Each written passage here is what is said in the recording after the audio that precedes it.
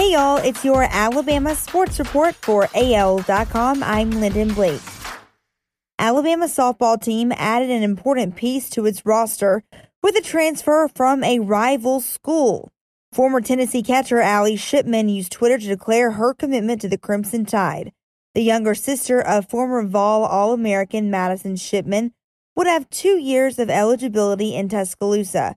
She'd be an important piece to fill the void left by All-American catcher and Alabama career home run leader Bailey Hemphill, who graduated after the 2021 season.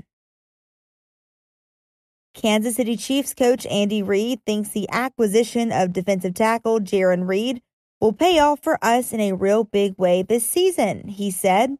For that to be true, then the addition of the former Alabama standout would need to mean a Super Bowl victory for Kansas City, because that's all the Chiefs' 2020 season lacked.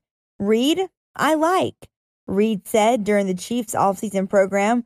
The coach added, I mentioned before he doesn't spell his name quite right, but he plays right. Devonta Smith added another honor to his collection Wednesday when the SEC announced he was the Roy F. Kramer SEC Male Athlete of the Year recipient. The award is voted upon by the league's athletics directors, and Kentucky volleyball player Madison Lilly was named Female Athlete of the Year. Smith is the 12th from Alabama to win an Athlete of the Year honor and the 4th from the football team. Thompson four-star defensive back Traquan Fagans narrowed his extensive recruiting list to 5 on Wednesday.